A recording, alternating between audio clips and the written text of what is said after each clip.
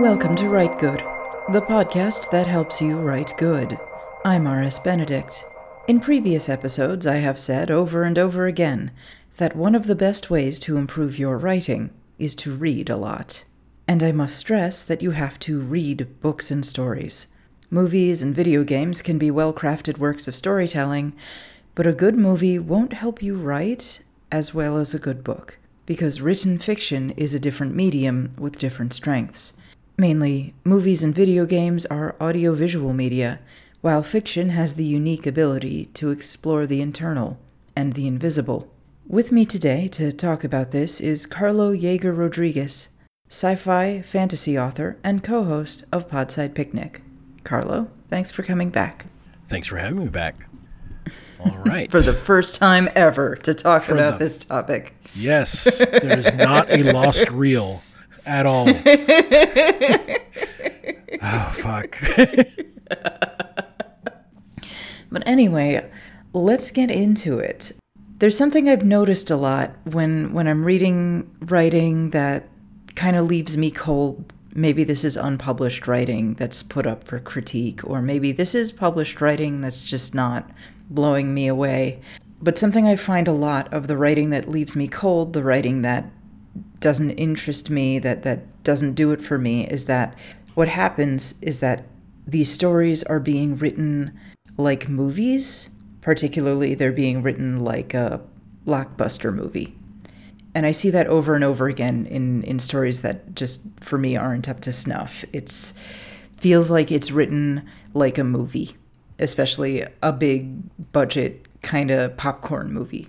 Right. And that style of writing can work pretty good in a movie because you've got the visual effects to back it up, but on the page, all you have are words, and it's not coming through in the words. Right. I feel like when I was first starting out and just really sort of dedicating myself a bit more to writing, like about 10 years ago or whatever, I tended, and this is just to explain, these are two different things, but they can get smashed together because of the tendency for writing advice to be like, oh, write cinematically. So then you smash that together with show, don't tell, and then you have like these very sterile with just scenes that are just audiovisual. They don't really integrate like the way you would think in a given situation. If it were happening to you and in a book, you would get a bit of interiority. And here I was, just coming out the gate, not even really started, hadn't really even started submitting anything yet. And here I'm thinking to myself, I'm copying Hemingway. See, this is what Hemingway does. Oh, no. But, Hemingway had, at least a couple of decades of journalism under his belt to be able to get away with some of the ways that he wrote. He kind of encodes the interiority into these descriptions anyway, like it's there. Mm-hmm. Yeah. It's just not explicitly inside. He thought like it's there in the prose and in the descriptions of the environment. Right. And he was good at writing. I feel like there is a small caveat to read a lot, because you can read you see what. To go to Hemingway again, just briefly, like you said, he does have it there, but to an untrained or a self-taught eye, as many writers tend to be, you may not immediately be able to sort of peel away the layers, and all you see is a perfect series of sentences that make a story. And the caveat to read a lot is you can also read bad books to see how it's right.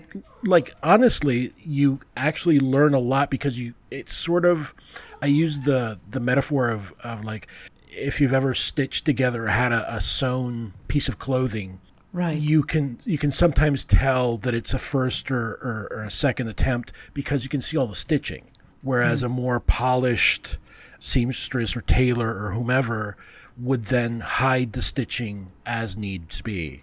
Right. You read something from a very good established author, Henry James or a Jane Austen, or you are going to get that piece of clothing or that woven story where you don't actually see the stitching unless they want you to see it. Right. But sort of the reason I stress reading is just because I feel like a heck of a whole lot of aspiring genre writers especially, really don't read all that much. I mean, I've seen a lot of people who say, I want to be a writer, and you ask, well, who's your favorite writer? And they're like, oh, I don't really like to read very much. It's like, what? No, get out, go home, or maybe study screenwriting. You like movies, study screenwriting, write that way, because there's a particular type of writing that works very well for the screen and doesn't work in a book very well, mainly because film is an audio-visual medium. Its strengths is visuals and audio. Books are not. So if a good movie plays to its strengths, or maybe even over-relies on this big visual spectacle, a book can't rely on visual spectacle because there's no visuals. Hi, Kat. Well, I mean... So say if all you're watching is like, I don't know, MCU movies, the climax always relies on this big CGI orb or something, or CGI portals and CGI people smashing into each other with explosions superimposed on the background. If you're writing this stuff, you don't have a team of visual effects people to make the spectacle there. All you have are words and writing down, and then a white beam rose phallically into the sky is just not gonna do it. Well, I mean, you could try. I do remember going back to reading not so great books. R.A. Salvatore, all his D&D books. Oh my God, I just would, my eyes would glaze over after a while, because he'd write these super elaborate fight scenes where he's trying to, like you said, he's trying to sort of give you a movie, and it's pages of it, and it's like, oh my God, really, dude? Come on, man. Right. But when you learn to write fight scenes from movies, what you end up doing is it feels like you're describing a fight scene that you watched and not something that you lived, and it's not that interesting. It doesn't get you in there inside the person who's doing the fighting, so it doesn't feel real. It doesn't feel like there are any stakes. It's just kind of dull to me. Like, let me tell you about this movie I watched. Like, okay, cool, thanks, sounds great.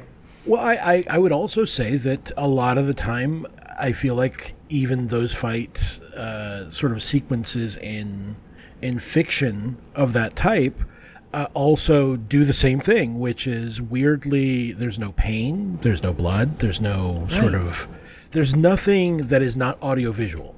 And part of that is obviously, when people say that utterly tedious and ridiculous, write what you know. No, you don't. You don't want to get into 100 fights to find out what that feels like. But obviously you need to convey that in a way that feels real, like more real than just watching, two guys in suits head punch each other. That's not interesting. So when you're writing that like that, you're trying to rely on audiovisual spectacle, and you're just gonna fail because you don't have that to rely on. You're trying to lean on a strength that the medium doesn't have.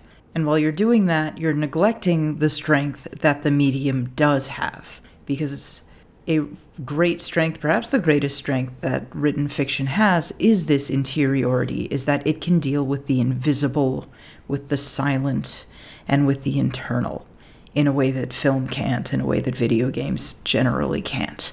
you're ignoring the one great strength that books and written fiction, that stories have. And that's a real shame. It's an absolute waste to have this great thing and not use it. This is something that I struggle with even today. I feel like there is a tendency to shy away from emotionality, from interiority in a lot of works because, that appeals broadly just the way that, these blockbuster movies appeal broadly. And you need emotion in your writing. You need something extra because, to paraphrase Aqua Teen Hunger Force, movies deliver it twice as fast. So honestly, it's easier to sit down and watch some dumb movie than to read, because there is a certain level of buy-in and what that gives you. Like the reading, like you can play on your phone with a movie. You can't really do that with a book. You got to just look at the book. You can't goof off on your phone. Right. I mean, you can. You are not going to enjoy reading, right? Because you can't have that divided, sort of like that weird divided attention, like you're hinting at. There is a level of the reader needs to be invited in and meet the prose halfway at the very least, and the other half is the writer needs to engage with emotions and, like you said, the strengths that a book has, hit on those heartstrings.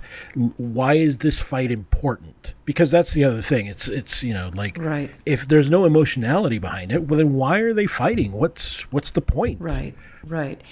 And a movie can kind of start with a fight scene because you can visually encode sort of, here's the good guy, here's the bad guy, here's the underdog. You can sort of use composition and costume design and color to encode that, so that even without explicitly saying what's happening, the audience is going to immediately pick up, like, oh, these are the rebels and this is the Empire. These are the good guys and that's the bad guy. That guy's bad because his costume's real scary.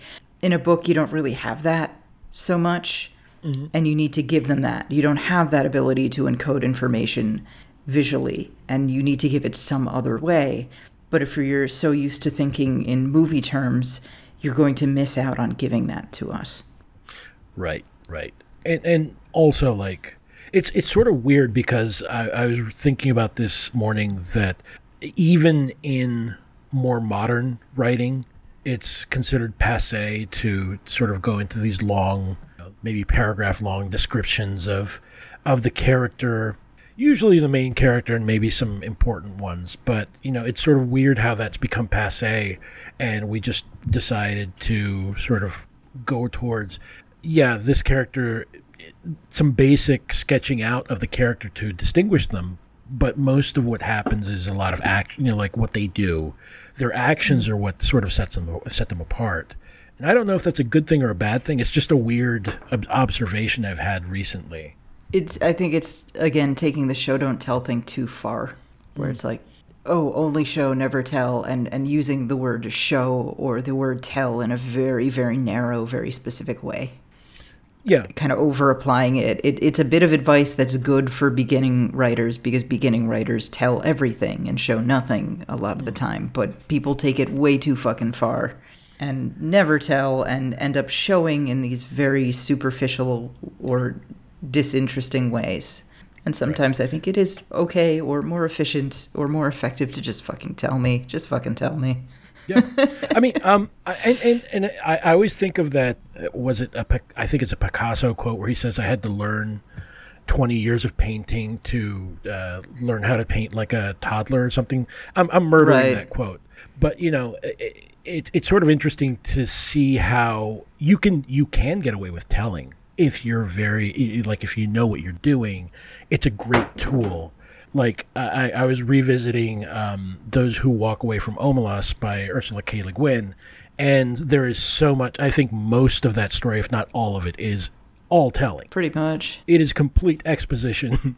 And it's great. It's a fantastic story. I mean, it is really gut-wrenching. Yeah, what if you tried to write it cinematic? Be like, the boy awoke in his cell. Right. He sighed. His stomach growled.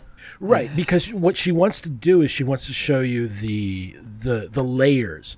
So she does start. It's weird because it does sort of start cinematically with the parade and so on and so forth, and how the horses are champing proudly at their bits as they blah blah blah, and slowly it sort of peels away the layers of this great city called Omelas until you get to the rotten core of it. And that's where she just gives you a fucking gut punch, because that is a horrible, horrible condition for the utopia that everything else is. Right. And it's I would say it's all told. I mean, it works fantastically.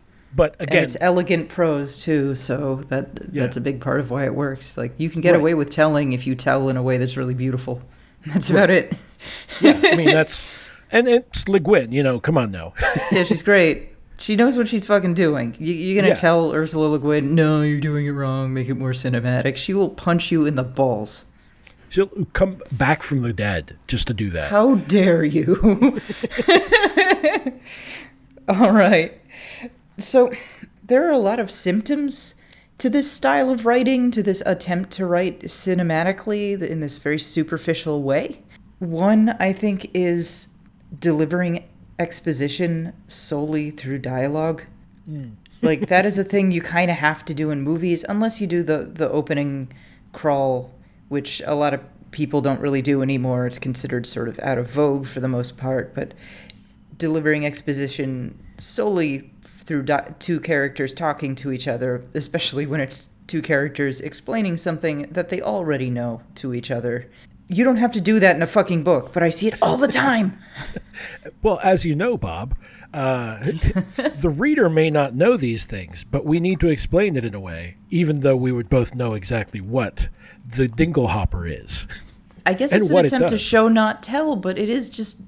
It's still telling. It's just having a character tell instead of the narrator. Like, you haven't fixed the problem at all. You just gave it to somebody else. Right. And I mean, and again, this goes back to what tools you're using. And obviously this is a bit of a ham-handed one, I find. I sort of roll my eyes at it, unless it's like really well done in a way that would just something else is distracting me and it just rolls over me. But generally speaking, it's a super cliche to have like the exposition via dialogue, and I also see that in movies. It's or in TV shows as well. It's like, oh yeah, God, why are you guys talking about this? Didn't you just see that? Didn't you just do that? Right. For those of you who got up to pee during the last scene, let's have another character give it a recap, because you were in the bathroom and you didn't hit pause for some reason. You were getting a snack. You were on your phone, so we're going to explain it again. Yeah, I mean, I feel like that's just simply a limitation of the medium and the understanding. Right. I mean, sometimes you can't really avoid it. Sometimes you just got to be like, oh, okay, let's just shove it in there. Let's just put it in there. Yeah, I mean, there's the Kim Stanley Robinson approach that's like, fuck it. It's going to be exposition anyway. I try it. So here's the exposition, guys. Choke it down before you get to the next part. But I mean, some of it can be more like that type of exposition. I think I mentioned it sometime before that, like, I remember I had to, like, I felt like I needed to read the entire cetacean different whales chapter in Moby Dick. And when I realized, you know what, buddy? You can just flip past it. The next chapter has nothing to do with this one. Moby Dick is great for that. A lot of the chapters are just sort of like almost vignettes that build on the atmosphere. And again, this is exposition that builds on the atmosphere, but you don't need to know about the 800 whales that everyone knows that are actually fish or whatever. You can just continue and finish the amazingly great adventure that ends ends with Ishmael on a coffin, floating out in the South Sea. Let's see. Another symptom of this I notice is something I've started calling bad blocking. And it's writing character actions, especially in conversation, like bad actors or badly directed actors. Now, to those of you who are unfamiliar with acting or theater terms, what blocking means is blocking is sort of how you plan characters or actors' movements. Because the script doesn't have a lot of stage direction. It's not really supposed to have that much direction. That's for the actors and the director to figure out. Scripts tend to just be very dialogue heavy. But you obviously can't have two characters standing motionless, talking. It looks really weird. So you've got to like plan, okay, when you say this line, you go center stage. And when you say that line, you walk across the stage and gaze out the window. And then you pick up the wine glass. Figuring all that stuff out, that's called blocking. And it's really hard to do it well. If you're an inexperienced actor and an inexperienced director, you end up doing these big sweeping gestures that look super hammy and are really cliched. And I find that's what a lot of writers do when they try to do this. Like, how many times have we read kind of a pulpy novel where someone drums their finger upon the table impatiently, or she bit her lip, or he swirled the wine in his goblet as he spoke, or her lip quivered, or he paced madly about the room, or she smoothed her skirt nervously, or he thrust his fists into the air and shouted, "You are tearing me apart, Lisa." These are like these big hammy gestures that are basically bad acting, bad direction, and bad blocking, because most writers aren't great actors and aren't great directors, and we're trying to do something that we see in movies, but we're not good at it. And it ends up looking really, really goofy. And another part of this is sort of bad acting, where we take the show don't tell thing too far, and we end up showing a character's emotional state with really cliched physical actions. Like he balled his fists as his face turned crimson with rage, or her eyes welled up with tears, or her lip quivered, she bit her lip, she bit her quivering lip, her lip quivered so she bit it. Girls in books are always biting their lips, and their lips are always quivering. I don't know, I don't bite my lips as much as girls do in books. It's very odd. But every time I see one of those, I roll my eyes because it's so corny, and I picture an actor doing it. And it's a bad actor. It's fucking Tommy Wiseau shit. It's terrible. I'm just imagining, like, because a lot of this is also to avoid like the said bookisms. I feel like it's like a real sort of it's something that you don't need to do. He said, she said, that type of thing. He growled as he pounded his fist on the desk. Yeah, it's she hissed. I mean, you only need one or the other of those. You really don't need to have him pounding on the desk. But I think it's to your point. I think it's trying to not leave space for the reader to interpret or sort of insert what they would want to imagine there. And in a sense, I think there is this weird control that the writer is trying to exert, rather than let the reader just let the story engage them. They want to force the reader to see things in the way that the movie in their head says it should be. Right. And you're not making a movie, and it's almost better to think of it as like, look, your reader is your director, and you got to give them space. Yeah, it's amazing to read like a script or a play and see how little. It's so bare bones. Yeah, there's like interior, this, maybe 3 or 4 different settings or whatever, and interior, exterior, that's about it. Yeah. Unless there's some specific. Here's where the walls go. Yeah, unless there's some specific thing that they want to, like, smiling, whatever. But even then, I feel like that would probably be crossed out. Yeah, even then a director's going to be like, fuck you. This is my job. You sit down, screenwriter. I'm going to make that motherfucker frown now that you told me to fuck do you. He's smiling. But yeah, I just think it's a way to avoid, like, there's several things, and they're not all the same thing. But yeah, I think it's a way to avoid like the dialogue tags, because somehow that looks weird. And truth be told, no one pays attention to dialogue tags. Nope. Like the he said, she said, they said, whatever, whomever said, it just fades into the background because you just want that signifier. As a reader, I just need a light touch to remind me, oh, this is what this person said.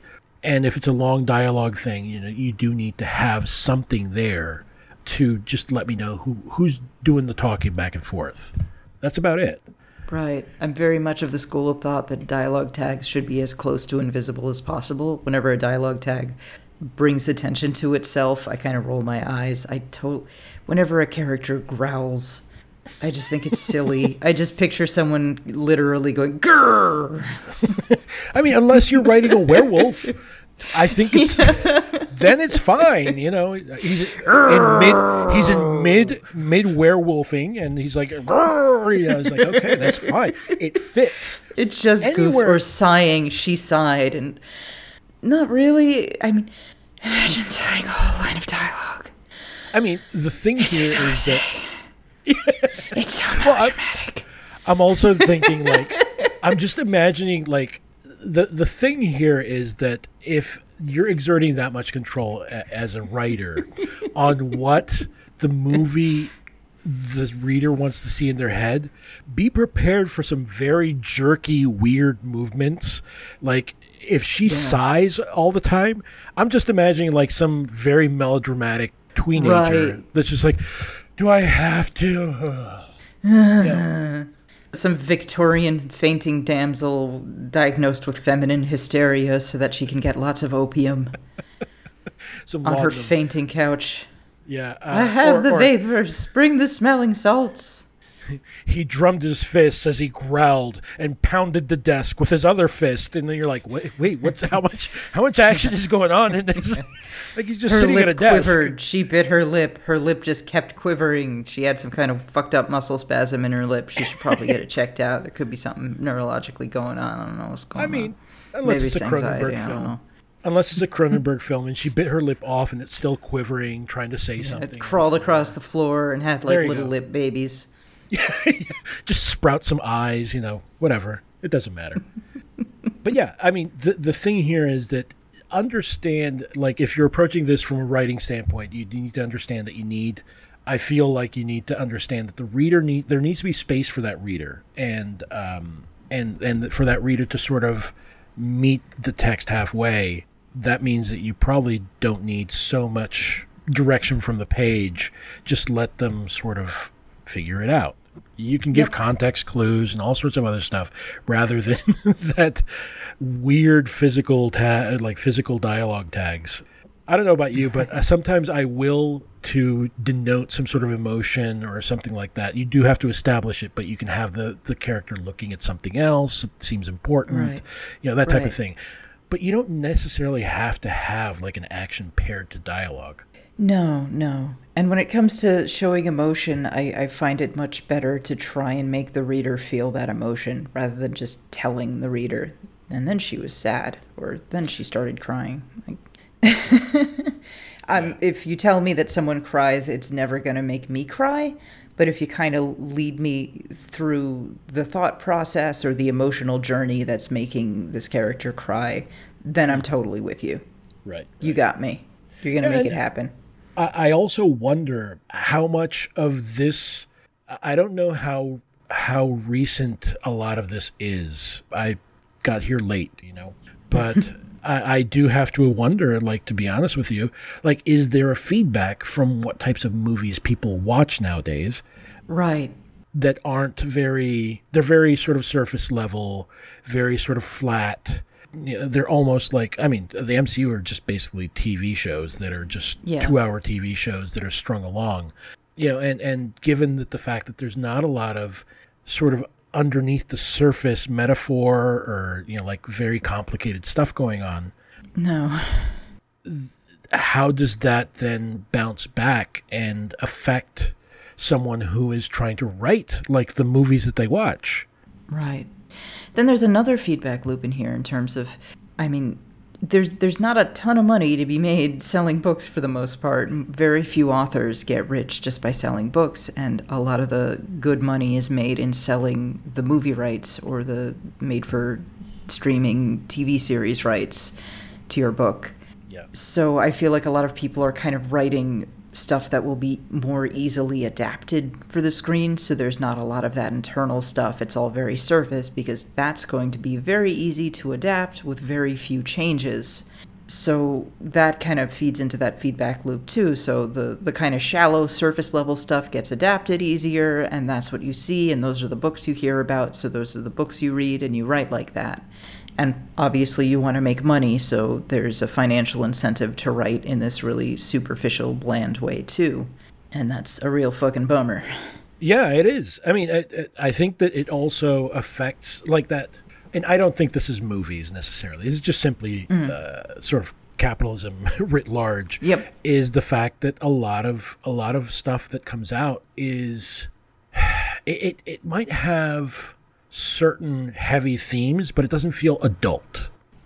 No, it's like you're dealing with war in the way you'd explain it to a 10-year-old.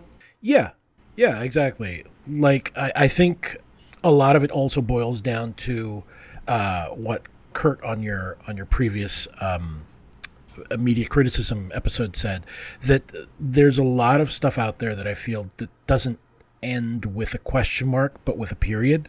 Right. And I mean, it's not exactly the same thing. It's not a one for one, but a lot of it seems to be very much broad appeal.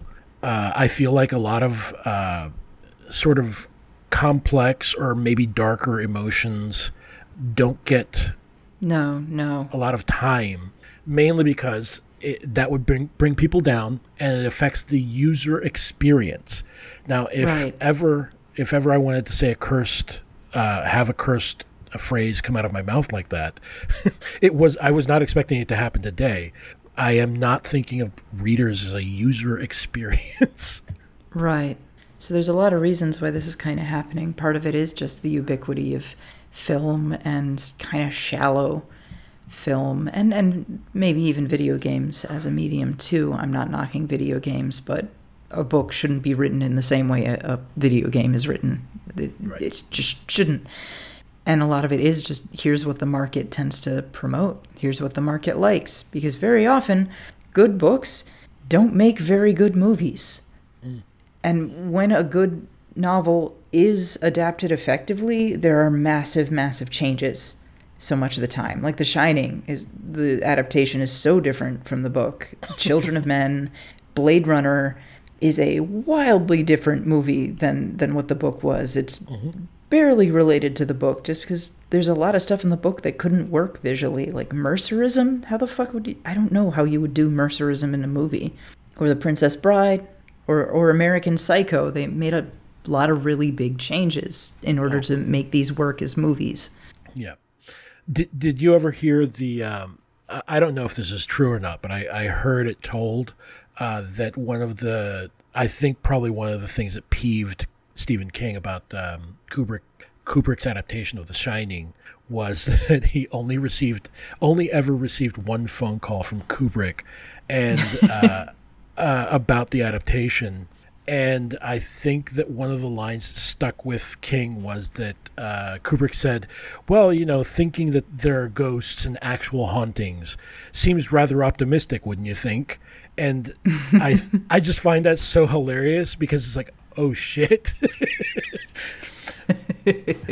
Well, and Blade Runner I don't think they even really touch upon how fucking devastated the world is from like basically nuclear war. They only ever hint at the synthetic animals, right, in that first scene, and that's it. Whereas in the book, right, the guy owns a fake sheep or something. Everyone owns a fake pet. They hint at it, and is that snake real, or is that owl real? And because there's a replicant owl, but they don't really talk about it that much. Yeah. And and also you just reminded me of like my movie experience with American Psycho. I remember the first time I saw it, I walked out of the theater pissed because it is in fact an ending that leaves a question mark at the end of it, and I wasn't really... They pull the rug out from under you. You're like, what the fuck? Well, I mean, I was like, fuck this. It didn't happen? What are you talking about?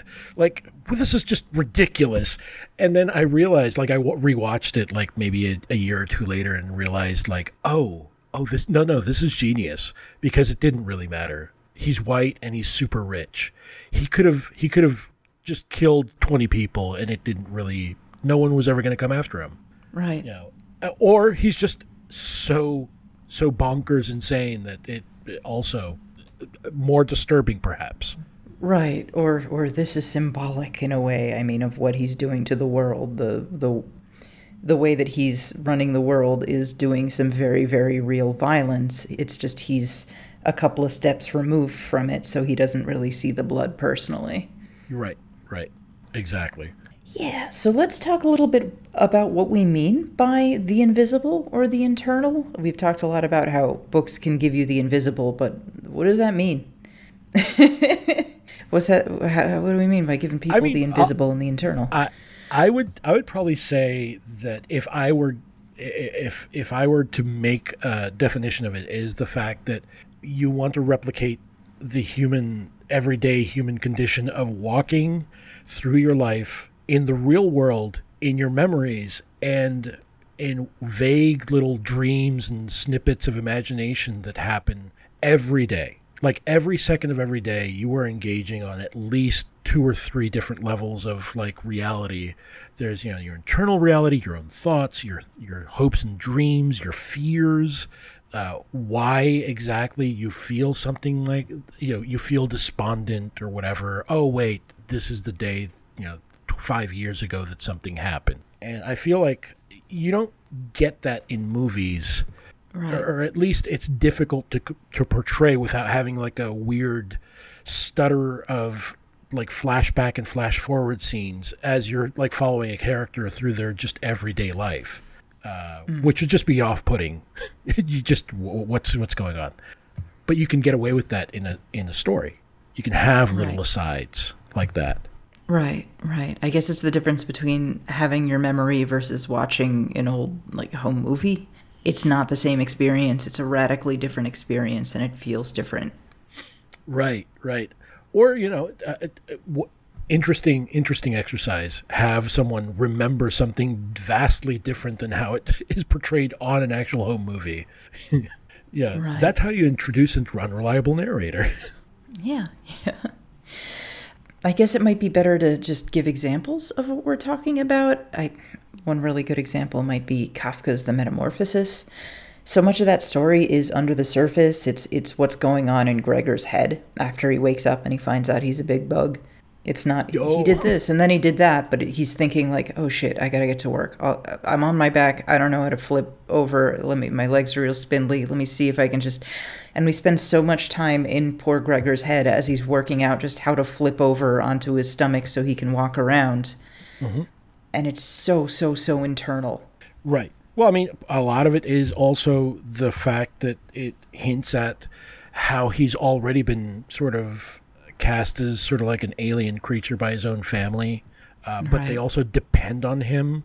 So, like the metaphor and his internal thoughts sort of combine to let you know, he has sort of internalized the fact that he is a bug to his family, but they also depend on him. And it's just such a weird, awesome like turn to realize that it's a horribly depressing story, but it's a good one to read to get that sense of interiority, because he is sort of trapped in a new body that does not do what it used to. Right. Like he can't even turn over. He's just these little like spindly little bug feet. He doesn't know what bugs eat. It's terrible. Like a more contemporary movie of that would be like, you're probably, Mo, I'm a bug. I'm sure you're wondering how I got here. Record scratch.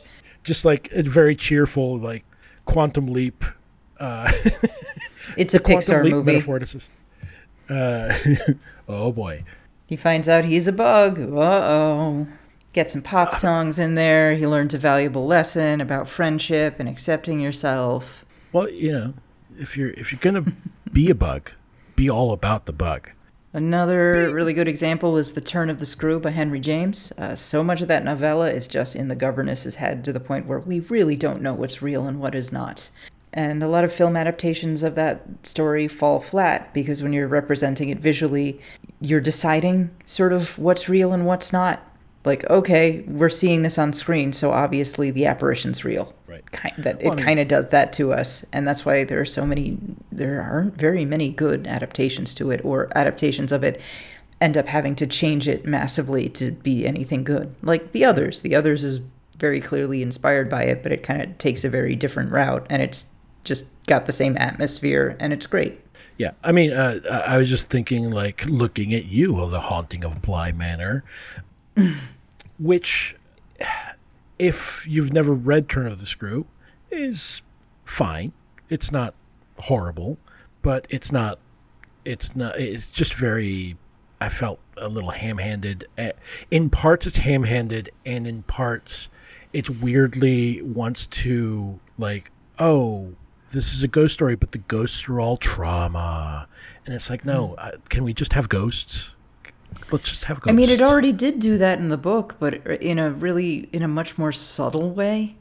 And in a way that in a way, to me, having that kind of subtlety where it's not this very clearly straightforward, this clearly represents that, and that clearly represents that. To me, that gets at what trauma does to a person in a way that's so much more truthful. Yeah. Like, it's not that basic one-to-one, almost sort of logical, she was bitten by a dog, so dogs upset her. A lot of the times it'll be like, she was bitten by a dog, so she doesn't trust men. Like, what? Like, it kind of ends in this weird indirect way. Yeah. And that's kind of how the novello does it, and versus these adaptations that are too tidy, they're too clean and easy. Yeah, I feel like the other adaptation, the book that got adapted to that Haunting of series, The Haunting of Hill House, like, the book is very, like, you know exactly what's happening in Eleanor's head, like, all the time. Oh, yeah. Like, she intrudes upon the narrative, which is great because it's all about her, like, and what she recognizes in Hill House and what Hill House recognizes in her. And if you didn't have that interiority, it'd be like just a weird, disjointed story about some weird, like, recluse woman who just never fit in. And you're like, there's reasons for that. Yeah. What about her story? Yeah. And the adaptation couldn't give us that, so it just gave us, like, oh, family. Well, and also shitty fan fiction. The weird time traveling ghost thing, which it can work, but generally speaking, you have to sort of do something to pull it off, I feel. Yeah. Ugh. But anyway, cosmic horror, I think, is another great example as a genre of writing the invisible. So much of cosmic horror is about how if you look at this thing, it will drive you insane. Which, again, is why it's so poorly handled in movies, because movies are visual. And I don't think there's a special effects crew that can literally drive us insane with just, look how scary this monster is. So whenever you try to visually represent Cthulhu, you just go, oh, it's just a big squid, okay. Like, that's not scary. Yeah. I don't feel crazy, it's just a squid man, whatever. Well, I mean, I think it's been flattened from what Lovecraft himself was trying to convey, which is he never was concrete. So it's sort of like a squid head and sort of like a dragon's wings and sort of maybe like this. And it's like, which is supposed to be like all incongruous parts, which is why it doesn't sort of fit together and why it sort of doesn't follow the normal rules of our reality as we understand it. But yeah, to your point, I feel like movies have to work really hard for them to get to that just vibing part of, like, the aesthetic and the atmosphere that a good horror book or story is able to achieve rather well and easily. Mm-hmm. Yeah. And when you don't take advantage of the invisible, what you end up is you miss out on this. You miss out on what could be your greatest strength, and it's an absolute waste. If you're not going to engage with the invisible in your story, then maybe don't write a story. Maybe write a script or an audio drama or make a video game or something, but don't waste your time and the reader's time making a story that is not at its heart a story that wants to be a movie. Don't do it. Yeah. All right. So another way that the written word differs from movies, from visual media, is the way it handles time. Films are generally linear, maybe with a couple of flashbacks thrown in. I know Memento goes backwards, but that's kind of the one different thing, and it's a bit of a gimmick. But movies are a lot more linear than books are, and films run at their own predetermined speed. You hit play and they go, and that's how they're meant to be watched. But a book goes at the pace of the reader and not the director's, and since it's all on the page, you can flip back and forth, and like no one's going to stop you. There's no book cop that's going to stop you from doing that. So just fundamentally, your audience is going to engage with it in a different way temporally, and you might want to try and take advantage of that. Right. I mean, there is, for you to be immersed in reading generally means that something won't necessarily make you sort of put the book down or the story down or whatever until you're done. But in general, you can completely have stuff that's seeded in 15 chapters back and suddenly come to the fore now, and it'll still be there for the reader to flip back and goes, oh, wait a minute, they said this. But of course, you could also just include a remembrance of that little seeded establishment right before you then reveal whatever it is, right? Whatever the plot turn is. But also, going back to the sort of immersed in memory and in internal thoughts idea, you can also have stuff in the past come up in the present. Right. He felt let down and suddenly remembered how he was always picked last for baseball teams, that type of thing. And that's just a simple line you can just put in there. But you're inferring like a deeper sort of hurt that character has. And then when she was introduced to her boss, she realized it was the girl who was a bitch to her in high school. Like, oh no! Now we got that time. Now it's all together. And I guess you would handle that with a flashback in a movie, but you kind of don't have to do that in a book. Just that one line, and there it is. In written fiction, you can weave together a lot of different times, a lot of these different threads of time in one section of the book. What's happening now, what recently happened, the characters' shared history of the space where the action is, maybe some hint at the future. And I feel like film really only handles one time at once. We're in this scene, this is what's happening now. Now it's a flashback, here's what happened before, but that's it. It can only really handle one time period at a time, and books can kind of weave them together and try and take advantage of that. Yeah. It's really, really rich. You have all these things you can work with, and it's a shame not to use these things that are available to you. Yeah, I mean, like, just think of, I just pulled it up because it's such a great line, the English translation to 100 Years of Solitude, where it does that immediately. It lets you know. It says, many years later, as he faced the firing squad, Coronel Aureliano Buendia was to remember that distant afternoon when his father took him to discover ice. What time period is this story going to start in? Because you start off with a memory with a future, a flash forward, and him having a memory in that flash forward. Could you do that in a movie? Oh, gosh. It would be so hard, and it wouldn't hit right. It wouldn't hit the same way. Yeah. I mean, the cheesy way would be to have him, like a voiceover, or pan in on his eye, and it's like the gleam of his eye, and then suddenly the scene of him discovering ice. I don't think it's very hammy, but it would work. I don't think it would be a good thing. It wouldn't hit as well. I think it's just one of those things that you need to read it because you can sort of see how past, present, and future just sort of folded together just in a perfect little sentence. Yeah. And another aspect of time, too, is that books are longer, usually. So you have more room to sprawl out and be complex and big. Like, it takes around maybe 8 hours to read a novel. So you get more room to play, more stuff, more depth. And that's a reason why so many adaptations of great novels kind of feel like a book report.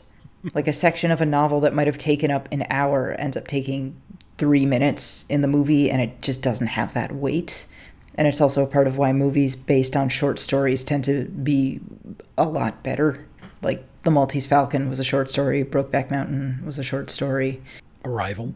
Arrival was a short story. And it gives you a basic template and then leaves the director enough room to sort of put their own ideas in there. Whereas a book, you have so much in there, and if you're going to adapt it to something that's 2 or even 3 hours, you just gotta cut. You just have to diminish it instead of making something greater. Right. I mean, and that is, I mean, to be fair, that is a fantastic talent if you can pull it off and pull it off well. Knowing where you need certain things that are from a book in adaptation of it is very important. But the thing here is that they have to be 2 separate things. Yeah. And I feel like, to your point, the short stories, and I feel like there's a movement towards lots of movies recently, at least maybe I'm just noticing them more often, are based on short stories. And I feel that they're stronger for it. Mainly because short story is the playground a lot of the times for readers, because there's not a huge financial constraint. Like the idea that you could make a lot of money is not part of the short fiction part of things. No. Folks, you can't. The days of living off of your short fiction are long past, if they ever existed. Not happening. But because you don't have that pressure, I feel like an author can be more experimental, can do more things, can leave things ambiguous or open-ended, which then fits a sort of a filmmaking milieu much better than, say, a novel. Right. Where the novel has to sort of have its own weaving together of all the different themes and then come to a climax and then end, or whatever your structure may be. Oh yeah, another aspect of a novel I should have mentioned too is, remember, a movie is you're supposed to sit down for 2 hours and watch it and then stop. Ideally, that's how you do it. A book, you are meant to put that down every so often, unless you expect your readers to be crazy and sit there for 8 fucking hours. You expect them to put it down. Yeah. So you're letting them engage with it in a different way, and maybe you want to write it as a series of vignettes like Moby Dick is. Or maybe you, knowing that readers will skim parts of it, maybe you want to put in sections that they're going to skim. Like House of Leaves, there are these whole sections where I kind of think it's just nonsense and you're meant to sort of skim over it. Or in the original American Psycho, after every murder, Patrick Bateman gives a really long, extended, detailed product review. Like there's that scene where he's talking about the new Huey Lewis and the News album while he's killing a person. In the book, what it does is he kills a person and then would talk about Huey Lewis and the News on and on and on. And it's really goes on because it's meant to be relentless. It's meant to be not mind-numbing. And I'm imagining that the readers are meant to kind of skim it just to get the point of like, oh my God, shut up, dude. Right. So you can kind of deliberately frustrate and bore people because they can skim it. In a movie, you kind of can't, because people will just like leave or stop and go watch something else. I also thought that it was the point was also to sort of hammer home the idea that Patrick Bateman as a persona is a bit of a product himself. Right. So now I'm just thinking of him leaving Yelp reviews for different shitty restaurants that he thought were better. Oh God. Could you imagine?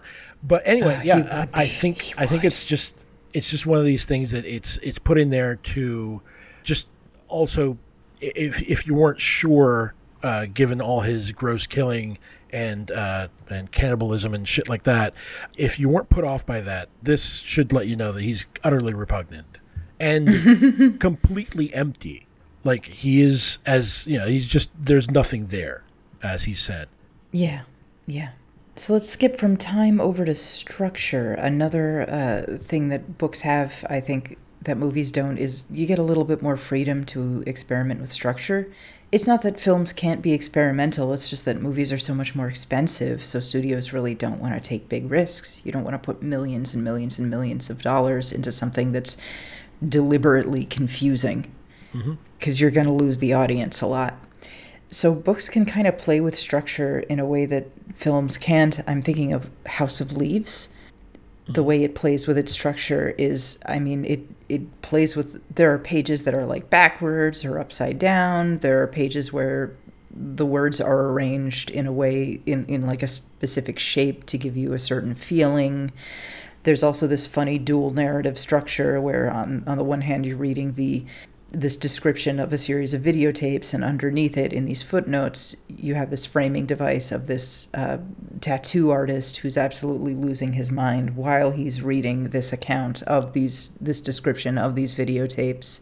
Another example is Lincoln in the Bardo. Lincoln in the Bardo, it's the story of the death of President Lincoln's son and the effects it has on the ghostly inhabitants of a local cemetery. It's told as a series of quotations from various accounts. Some are historical accounts, some are like personal diaries, primary sources, secondary sources, and also individual quotations by the ghosts in this cemetery. And these depictions, these testimonies contradict each other. They're wildly different from each other, and it instead of one solid narrative structure, it's like you've assembled little pieces that don't always fit together of like 100 different narrators. And I don't know how you'd do a film that way. I mean, that sounds like a complete quilt of different narration that then produces like an Uber narrative. I don't even know what to call that exactly. Yeah, it's I'm sure very interesting the way it's done. Interesting. Let's see. There's The Naked Lunch, whose structure is deliberately confusing. William S. Burroughs believed that language was a type of mind virus, and in a lot of his work he tried to sort of tear it apart and destroy it to free himself from it. So I believe he wrote The Naked Lunch in a way that's linear, but he chopped it up and rearranged it in a way that was deliberately confounding, because he wanted to stress us out and confuse us and unmoor us. Cloud Atlas is another really fantastic example of an interesting structure. It consists of 6 stories that are folded into each other like a Russian doll. So you start at the beginning in, I think, the early 1800s, late 1700s, with a story about an explorer, and you get the first half of that story, and then it ends mid-sentence. And then suddenly we get a story, like a series of diary entries written in the 1930s in Vienna, and we get the first half of that, and then that ends. And then we get the first half of another story in, I think, the 1970s, and it's a political thriller, and then the first half of a farce in present day, and then the first half of a cyberpunk future story, and then you get the entirety of this distant future post-apocalyptic story, and you get the whole thing. And then when that ends, you start going back in time. So you get the second half of the cyberpunk story, and then the second half of the present-day farce, and then the second half of the 70s political thriller, and so on and so on and so on, until finally you get the second half of the very first story. And it's a very wonderful structure, and it's beautiful, and it works, and it's great. And in the film adaptation, they had to change that because an audience would never accept that. Maybe around the when you start getting into the third story, they'd be like, "Wait, what about the other two? This is bullshit. I'm done. I hate this." Right. They would never accept this. Yeah, I mean, in general, I would imagine that the general audience would probably not respond well to that, which also brought its own challenges and problems to the adaptation, because then you have Tom Hanks being sort of orientalized and Halle Berry being a white woman, and it's just like that was a problem apart from it, but I understood why, mainly because if you want to show that these are sort of maybe not exactly reincarnations, but definitely like the same people keep showing up, you're starting to point at a pattern that exists in the story, whereas in a novel you can get away with that because there's you're gonna I guess presume that a reader is going to come along with you for the ride because you're doing things the right way. You're engaging in narrative and so on and so forth in a way that is interesting. Plus there's a sort of a meta text to it too. Like the first half of the story, it's the diary entries of this explorer, and then in the second one is the diary entries of a composer, and he finds the first half of that manuscript in the library of this guy he's working for. Okay. and like each next story kind of refers to the previous story, engaging, like then the one woman in the 1970s listens to the composition written by the guy from the 30s, and like so on and so forth, and it's sort of woven together. And oh, I found this copy of the manuscript, and oh, I read this book, and it works really, really well. And again, how are you going to do that in a movie? Yeah, I don't. Yeah, I understood why they did it the way they did it in the movie, and it's the Wachowskis who can get away with like still having studios give them money for these things. Yeah, for here, give me tons of money for this completely crazy idea. Like that's awesome that they can keep doing that, especially these days. Yeah, you reminded me of this series of 2 books by Catherynne Valenti, who wrote The Orphan Tales. They're in The Orphan's Tales in the Night Garden and in the Lands of Coin and Spice, and it's essentially like a Scheherazade. Am I saying that right? I have no idea. I'm not entirely sure. Arabian Nights, let's put it that way. Yeah. Structure where each chapter ends introducing the character that's going to be in the next chapter, and all of these are sort of interwoven, sort of in a concentric circles, and then in the second book you get all the way back out from the deepest part of the story back out to the original orphan who's telling the story, and it's really interesting to see someone pull it off. Yeah, I haven't revisited it, but I mean, she got 2 books that are structured that way published, so I'm going to say that Catherynne Valenti, kudos to you for pulling it off. Yeah, she could do it. That is a really big undertaking. Yeah, that's pretty cool. Yeah, it's not easy. Don't be afraid to use that, in other words. Don't be afraid to do that, because again, this is a unique strength of the medium, and use that fucking strength if you can. Oh, yeah, I mean, this is the thing that I keep going back to, that these are all just great tools. Just don't leave them lying in the dust because you want to just do an audiovisual medium of like, I want the movie in my head to be on the page. It's like, you can use other tools. You do have to think about them, though, and which ones you want to take out of the toolbox to really engage with writing and the full sort of spectrum of what writing can do. You know, engage the senses, engage the mind, engage memory and thought and emotion in a way that movies can only sort of imitate. Yeah. Yeah. So let's turn to one of the biggest things, I think, which is voice. One of the most important and wonderful aspects of a book or a short story is the writer's voice, which is something you can't code into a film. And that's why so many film adaptations of great novels have a narrator talking through the whole thing, because that voice is what readers fell in love with. I mean, even a really good adaptation like American Psycho will do that. It had Patrick Bateman's constant voiceover the entire time, because the story doesn't work without that. Yeah. I mean, also, don't forget The Princess Bride, which has, the movie itself has this great framing to allow that to happen. Because, you know, you get Fred Savage and Peter Falk reading the Princess Bride book.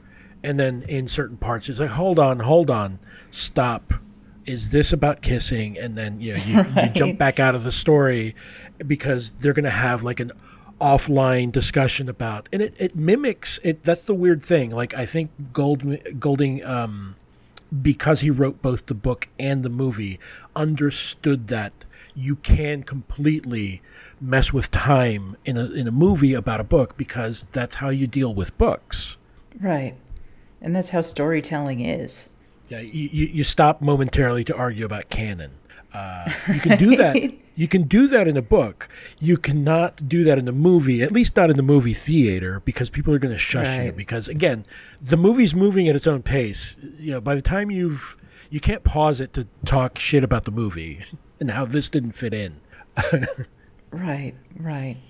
But developing your voice as a writer is such a big part of becoming a good writer. And if you don't use that at all, then why are you even writing? I mean, part of the reason why we love certain writers is they have these unique, interesting voices. And part of the reason why we fall in love with a book is this wonderful voice. The book itself almost becomes like a character you're talking to, that you develop a relationship with. Mm-hmm.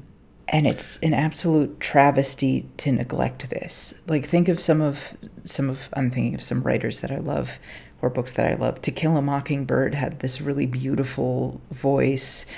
Or Kurt Vonnegut's bleak, absurdist humor, where he keeps repeating these "so it goes" phrases over and over again. Or you got Cormac McCarthy's style. You have Hemingway's masculine prose.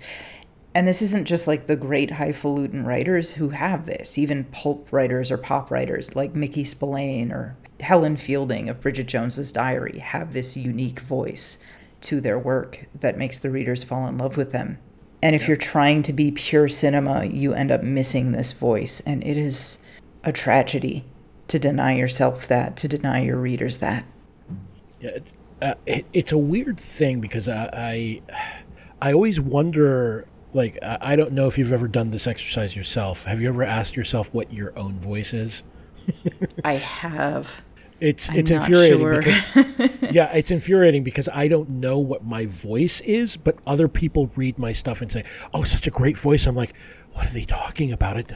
I'm the same person. And I think the only thing I can come up with as sort of like an exercise in driving yourself a little crazy is to assume that the voice a certain novel or story or whatever you're writing has is sort of like the weird persona you've adopted to write that. as if it weren't difficult enough. Right.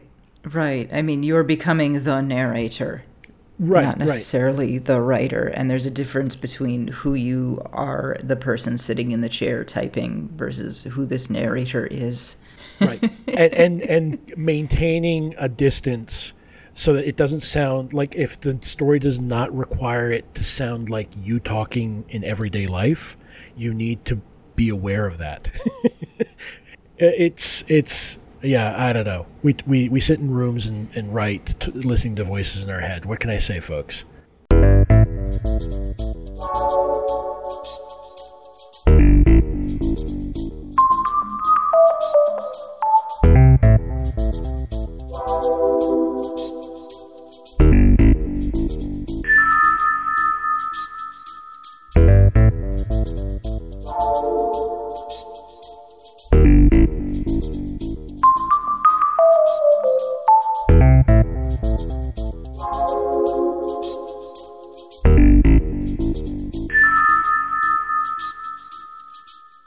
I want to take an exemplary passage from Toni Morrison's The Bluest Eye that uses voice and structure and time in this incredibly elegant way.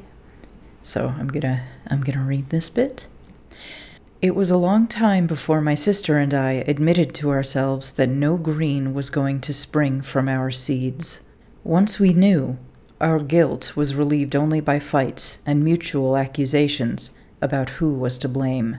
For years I thought my sister was right. It was my fault. I had planted them too far down in the earth. It never occurred to either of us that the earth itself might have been unyielding. So let's look at this passage a little bit. It's this really fucking great passage from The Bluest Eye. Let's look a little bit about the stretch of time. We're going over a passage of years, right? From the moment of planting, and then sometime years later when they're coming to this conclusion, and the years they've spent arguing about it before somebody figures out what's going on.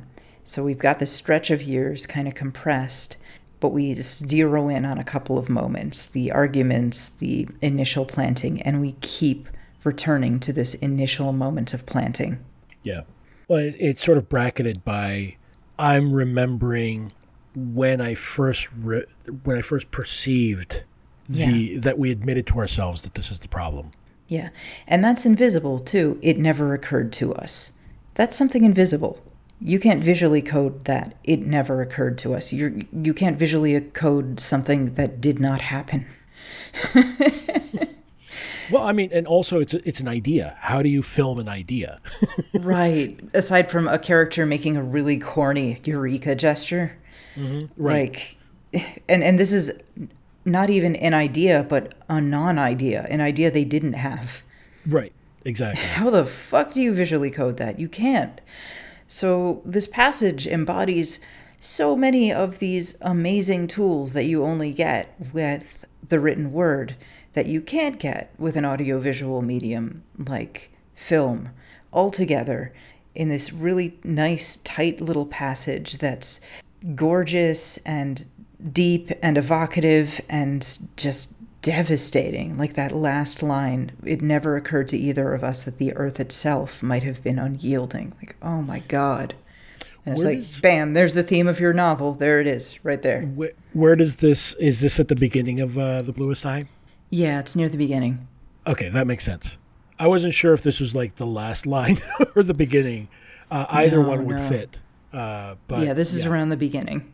And it really sets up the perspective of the novel, too, of like, we're tracing back to the beginning where things went wrong for this one character. Yeah, I could see that. Yeah, and it's great. It's sort of like that 100 Years of Solitude quote as well, where it's sort of like there's time upon time folded upon itself, sort of right there for you to see. Yeah, yeah. I mean, how do you show something that's like an idea that no one had? Not in a movie. Yeah, the only way you could do this in a movie is here's the voiceover. Yeah. A montage with a voiceover, just clumsy. It would be very corny, but to quote Brian Cox in Adaptation, where he's portraying McGee, the screenwriter, and he's like, and God help you if you use voiceover. But the funny thing about the movie is that the last half, he says, God help you if you use voiceover, but they'll forgive you if you end well. And the last bit of the movie is just complete voiceover, and it's a bang up ending, and it's so fucking hilariously apt and accurate that I'm sitting there just in awe of the fact that I'm aware that that this is being done to me, but also it works. So let's talk a little bit about why we need to write stories that are happy to just be stories and not desperately trying to be movies, and also how we can do this. Why is it so important to write books that are happy being books and not books that desperately want to be movies? I think it's a question of all of the tools that we have mentioned up until this point. You want to make sure that you have the option to use them and not pare away any of those tools in the effort of trying to fit a movie into a book into a movie-shaped whole. Mainly because movies are insane. Like, they're very, very large risks financially. And that's why you have formulaic plots. You have like that save the cat formula that a lot of movies follow regarding how to portray characters and how a story is structured and so on and so forth. And they have it down to the minute sometimes what exactly is supposed to happen in a movie regarding its story structure. And books don't have to follow that structure. It's a different medium. You can do whatever you want. And I mean, there are risks in writing books. Right. Sure. I mean, but it's a time investment for sure. But I mean, worst case scenario is you don't get officially published and maybe you self-publish. Right. But well, and even then, I think that the issue is that because even on the market side of things, a publisher understands that a book is a book and may be willing to accept a book that has a strange structure to it or that has a less than stellar happy ending because you wrote a book. There is a risk from the publisher, of course, but it's not the same risk and they're not under the same pressures. Right. And like you said, even if you might end up trunking that novel, you might decide to write another one, or you might decide to punch it up and just put it online somewhere. If it's not for everyone's taste, whatever, it doesn't matter. Right. I mean, you just have more freedom and it's a shame not to use it. Yeah. And I've also got a philosophy, which is if I want a movie experience, I will watch a movie. If I'm reading a book, I want it to be a book. If I'm going to invest the time in reading a book, I want something in my hands that is a book and that is happy being a book and that is proud to be a book, not something that wishes it was a movie. I'll just watch a fucking movie. Right. I mean, everyone's heard the cliche, right? The book was better.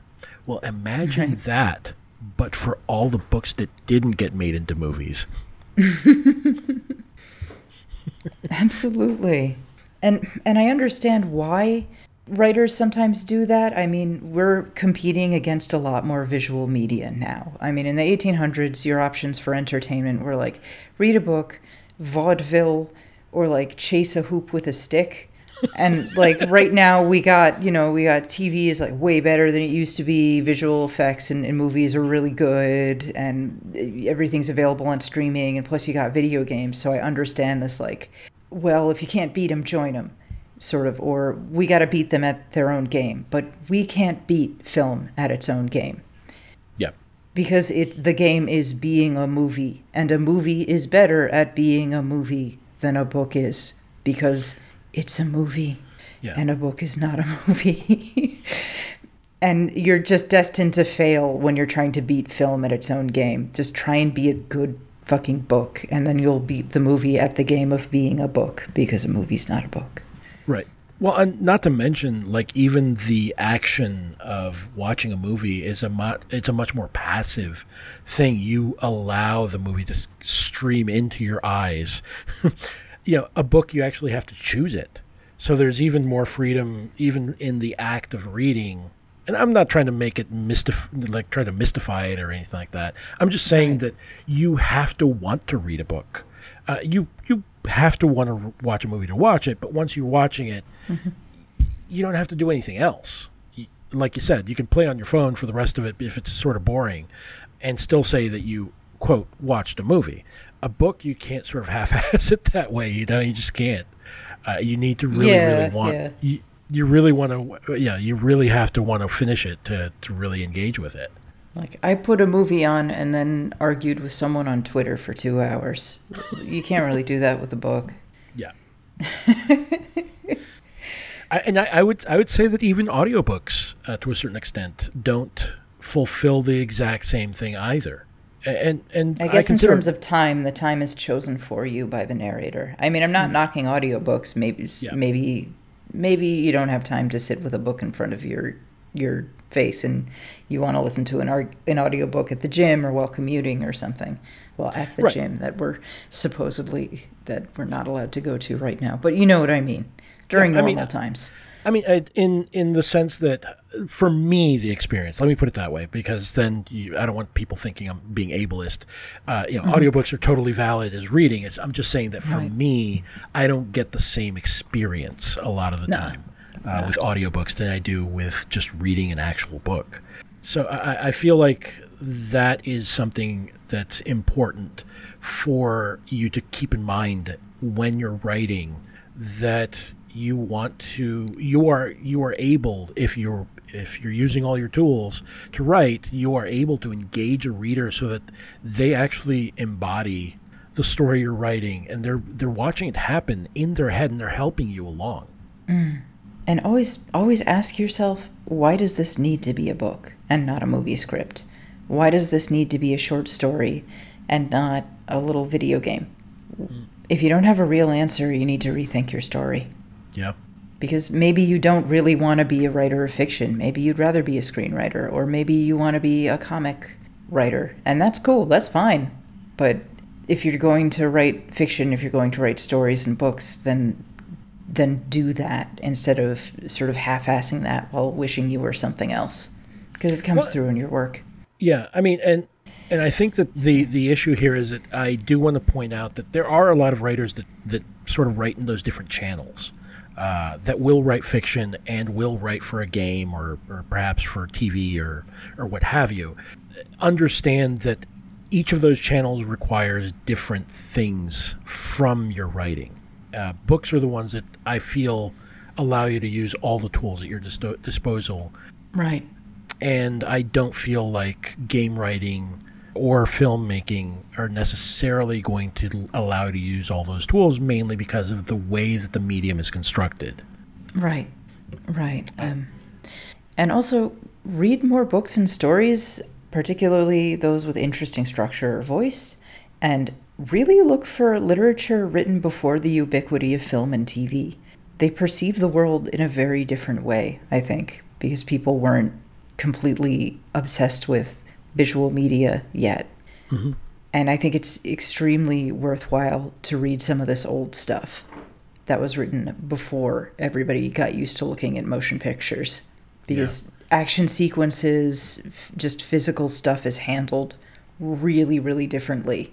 And you know that a lot of the time this is being written by people who experienced it, by people who lived it, and not by people who watched an actor pretend to do it.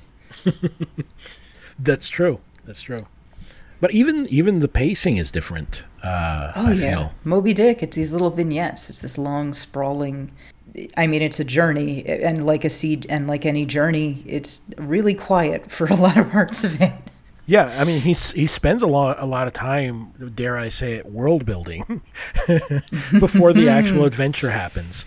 But yeah, that's exactly what that is. Like, he shows that weird seaside chapel and all these weird little vignettes, and they all come together because it sort of gives you a feeling for what this world felt like, which I feel is something that a film cannot really exactly get you to feel.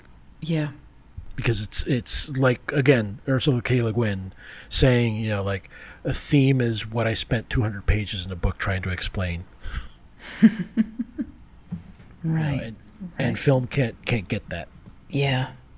Okay, so let's wrap it up before the gods intervene yet again and try and stop us from finishing this episode.